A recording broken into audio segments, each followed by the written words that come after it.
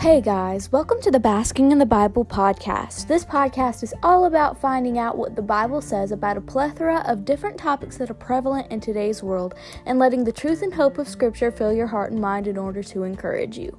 Well, hello. Welcome to this episode of the Basking in the Bible podcast. This is a little bit late for me normally because I was supposed to have one done on Monday of last week, and then I lost all of my footage audio in the episode that I had created because of some type of glitch in the app. And then on Saturday, which was my next scheduled podcast day, I was in Hampton, South Carolina with my dad's side of the family. So, but I'm back today. So I'm happy about that, and I'm happy that anybody that's listening to this and hears me talking is here, hopefully enjoying this episode. Obviously right now, you're probably not enjoying it too much because it's only been like a minute and a half, but I do hope you guys enjoy this episode. Anyway, we're going to be reading chapter 5 of... We're going to be reading chapter 5 of Anxious for Nothing by Max Lucado. And luckily, I didn't even record on Saturday because I knew I was going out of town. So that's good because I didn't want to lose the episode again. And we avoided that, so that's good. Alright. So I'm just going to jump right in. This is what the beginning of chapter 5 of Anxious for Nothing by Max Lucado says. And if you have the book, just before I start, if you have the book, I encourage you to open it and read with me. But if you don't, at least get your Bible, because if you have one. If you don't, that's okay. But get your Bible or your Bible app or whatever, and please read with me, because I think it would be very beneficial. Of course, if you don't want to, you don't have to. But that is my strong suggestion, is that you do, because it's very helpful in being able to reflect. So, let's get started. This is what the beginning of chapter 5 of this book says. Disaster was as close as the press of a red button. 4 Russian submarines patrolled the Florida coast. U.S. warships had dropped depth charges. The Russian captain was stressed, trigger-happy, and ready to destroy a few American cities. Each sub was armed with a nuclear warhead. Each warhead had the potential to repeat a Hiroshima-level calamity. Had it not happened for the contagious calm of a clear-thinking officer, World War III might have begun in 1962. His name was Vasily Arkhipov, and I don't know if I'm pronouncing that right, so just bear with me. That's my best guess, though. He was the 36-year-old chief of staff for a clandestine fleet of Russian submarines. The crew members assumed they were being sent on a training mission off the Siberian coast. They came to learn that they had been commissioned to travel 5,000 miles to the southwest to set up a spearhead for a base near Havana, Cuba. The subs went south, and so did their mission. In order to move quickly, the submarines traveled on the surface of the water, where they ran head-on into Hurricane Daisy. The 50-foot waves left the men nauseated and the operating systems compromised. Then came the warm waters. Soviet subs were designed for the polar waters, not the tropical Atlantic. Temperatures inside the vessels exceeded 120 degrees Fahrenheit. The crew battled the heat and claustrophobia for much of the 3-week journey.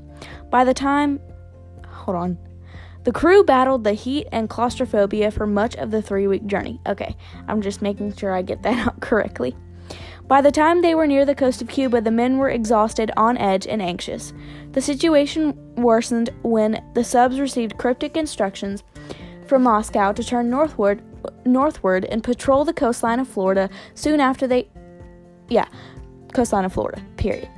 Soon after they entered American waters, their radar picked up the signal of a dozen ships and aircraft. The Russians were being followed by the Americans. The U.S. ships set off depth charges. The Russians assumed they were under attack. The captain lost his cool. He summoned his staff to his command post and pounded the table with his fists. "We're going to blast them now! We will die, but we will sink them all! We will not disgrace our navy!" The world was teetering on the edge of war, but then Vasily Arkhipov asked for a moment with his captain. The two men stepped to the side. He urged his superior to reconsider. He suggested they talk to the Americans before reacting. The captain listened. His anger cooled. He gave the order for the vessels to surface. The Americans encircled the Russians and kept them under surveillance. What they intended to do is unclear, as in a couple of days the Soviets dove, eluded the Americans, and made it back home safely. This incredible brush with death was kept secret for decades. Arkhipov deserved a medal, yet he lived the rest of his life with no recognition. It was not until 2002 that the public learned of the barely avoided catastrophe. As the director of the National Security Archive stated, the lesson from this event is that a guy named Vasily Arkhipov saved the world. Why does this story matter? You will not spend 3 weeks in a sweltering Russian sub, but you may spend a semester carrying a heavy class load, or you may fight the headwinds of a recession. You may spend night after night at the bedside of an afflicted child or aging parent. You may fight to keep a family together, a business afloat, a school from going under. You will be tempted to press the button and release not nuclear warheads, but angry outbursts, a rash of accusations, a fiery retaliation of hurtful words. Unchecked anxiety unleashes an enola gay of destruction. How many people have been wounded as a result of unbridled stress? And how many disasters have been averted because one person refused to buckle under the strain? It is this composure Paul is summoning in the first of a triad of proclamations. Let your gentleness be evident to all. The Lord is near. Do not be anxious for anything. Philippians 4:5-6. The Greek word translated here as gentleness and I don't really know how to pronounce it, but it's spelled Epieiekes. If y'all wanna look that up, describes a temperament that is seasoned and mature. It envisions an attitude that is fitting to the occasion, level-headed and tempered. The gentle reaction is one of steadiness, even-handedness, fairness. It looks humanely and reasonably at the facts of a case. Its opposite would be an overreaction or a sense of panic. This gentleness is evident to all. Family members take note. Your friends sense a difference. Co-workers benefit from it. Others may freak out or run out, but the gentle person is sober-minded and clear-thinking. Contagiously calm. The contagiously calm person is the one who reminds others God is in control. This is the executive who tells the company, let's all do our part, we'll be okay. This is the leader who sees the challenge, acknowledges it, and observes, these are tough times, but we'll get through them. Gentleness. Where do we query this gem? Or quarry. I don't know how to pronounce that. How can you and I keep our hands away from the trigger? How can we keep our heads when everyone else is losing theirs? We plumb the depths of the second phrase, let your gentleness be evident to all, the Lord is near, do not be anxious about anything, Philippians 4:5-6. The Lord is near, you are not alone. You may feel alone, you may think you are alone, but there is never a moment in which you face life without help. God is near. God repeatedly pledges his proverbial presence to his people. To Abraham, God said, do not be afraid, I am your shield, your exceedingly great reward, Genesis 15:1. To Hagar, the angel announced, do not be afraid, God is heard, Genesis 21:17. When Isaac was expelled from his land by the Philistines and forced to move from place to place, God appeared to him and reminded him, do not be afraid, for I am with you, Genesis 26:24. After Moses' death, God told Joshua, do not be afraid, do not be discouraged, for the Lord your God will be with you wherever you go, Joshua 1:9. God was with David in spite of his adultery, with Jacob in spite of his conniving, with Elijah in spite of his lack of faith. Then, in the ultimate declaration of communion, God called himself Emmanuel, which means God with us.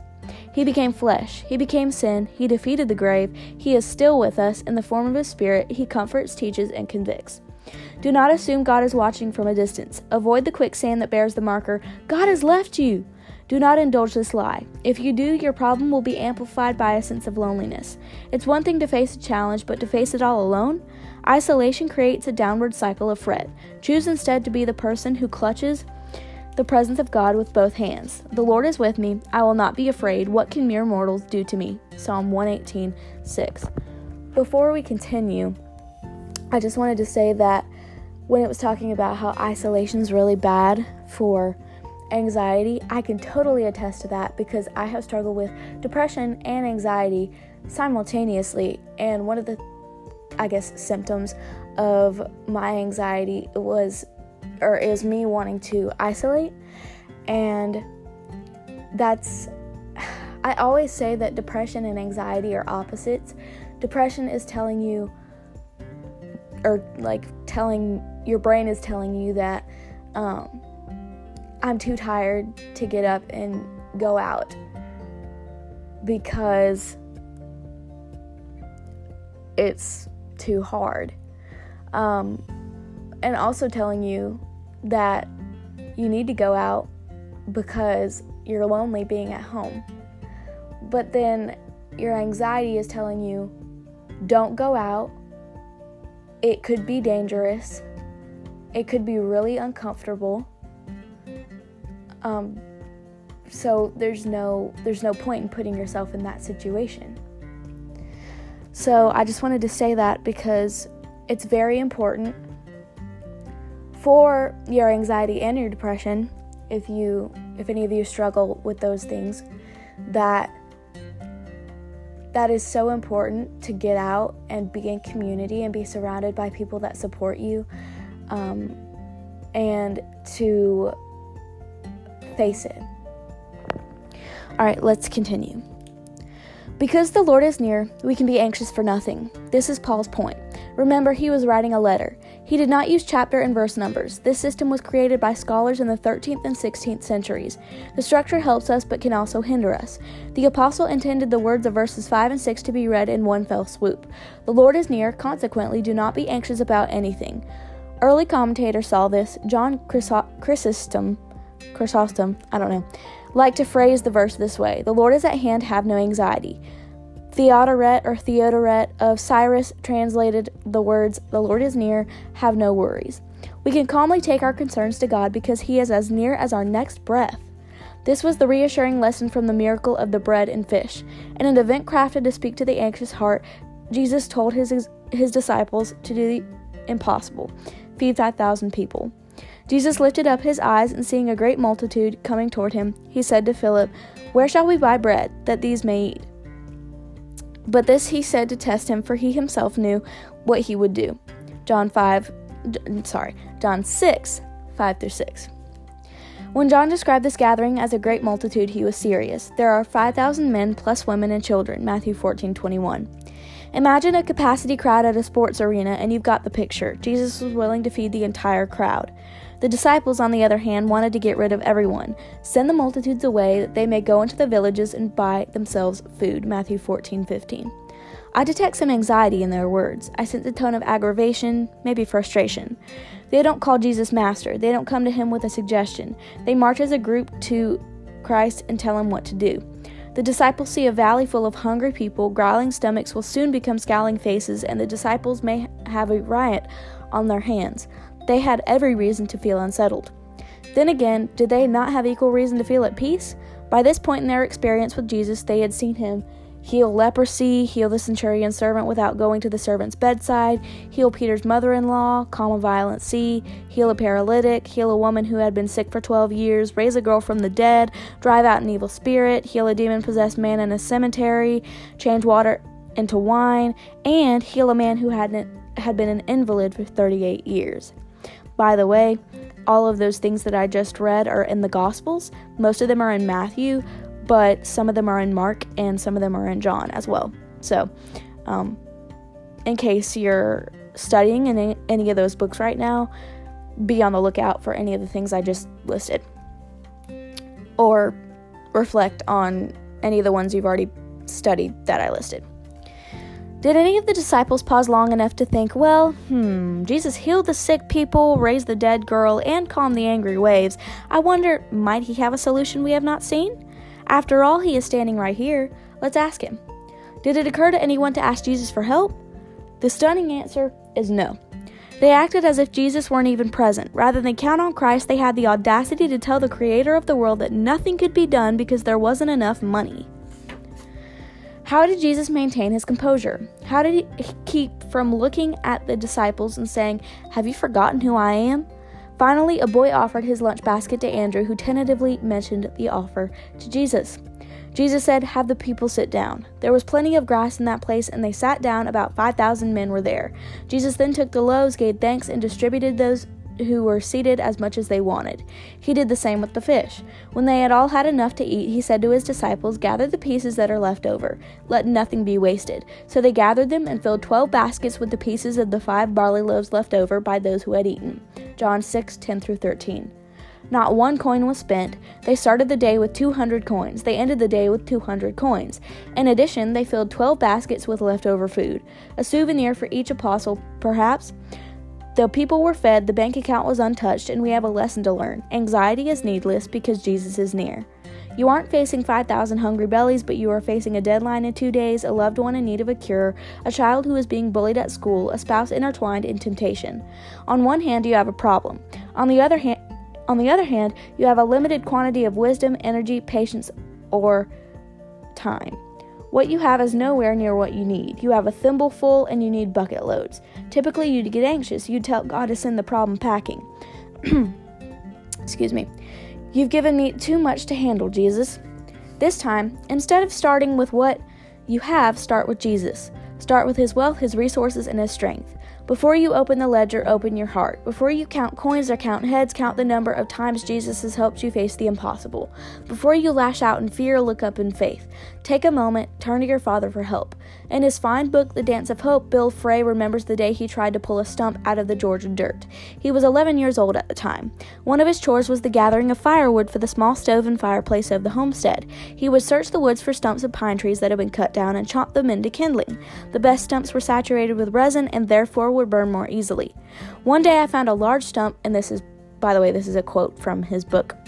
One day I found a large stump in an open field near the house and tried to unearth it. I literally pushed and pulled and crowbarred for hours, but the root system was so deep and large I simply couldn't pull it out of the ground. I was still struggling when my father came home from his office, spotted me working, and came over to watch. "I think I see your problem," he said. "What's that?" I asked. "You're not using all your strength," he replied. I exploded and told him how hard I had worked and for how long. "No," he said, "you're not using all your strength." When I cooled down, I asked him what he meant, and he said, "You haven't asked me to help you yet." This business of anxiety management is like pulling stumps out of the ground. Some of your worries have deep root systems. Extracting them is hard work. In fact, it may be the toughest challenge of all, but you don't have to do it alone. Present the challenge to your Father and ask for help. Will he solve the issue? Yes, he will. Will he solve it immediately? Maybe, or maybe part of the test is an advanced course in patience. This much is sure, contagious calm will happen to the degree that we turn to him.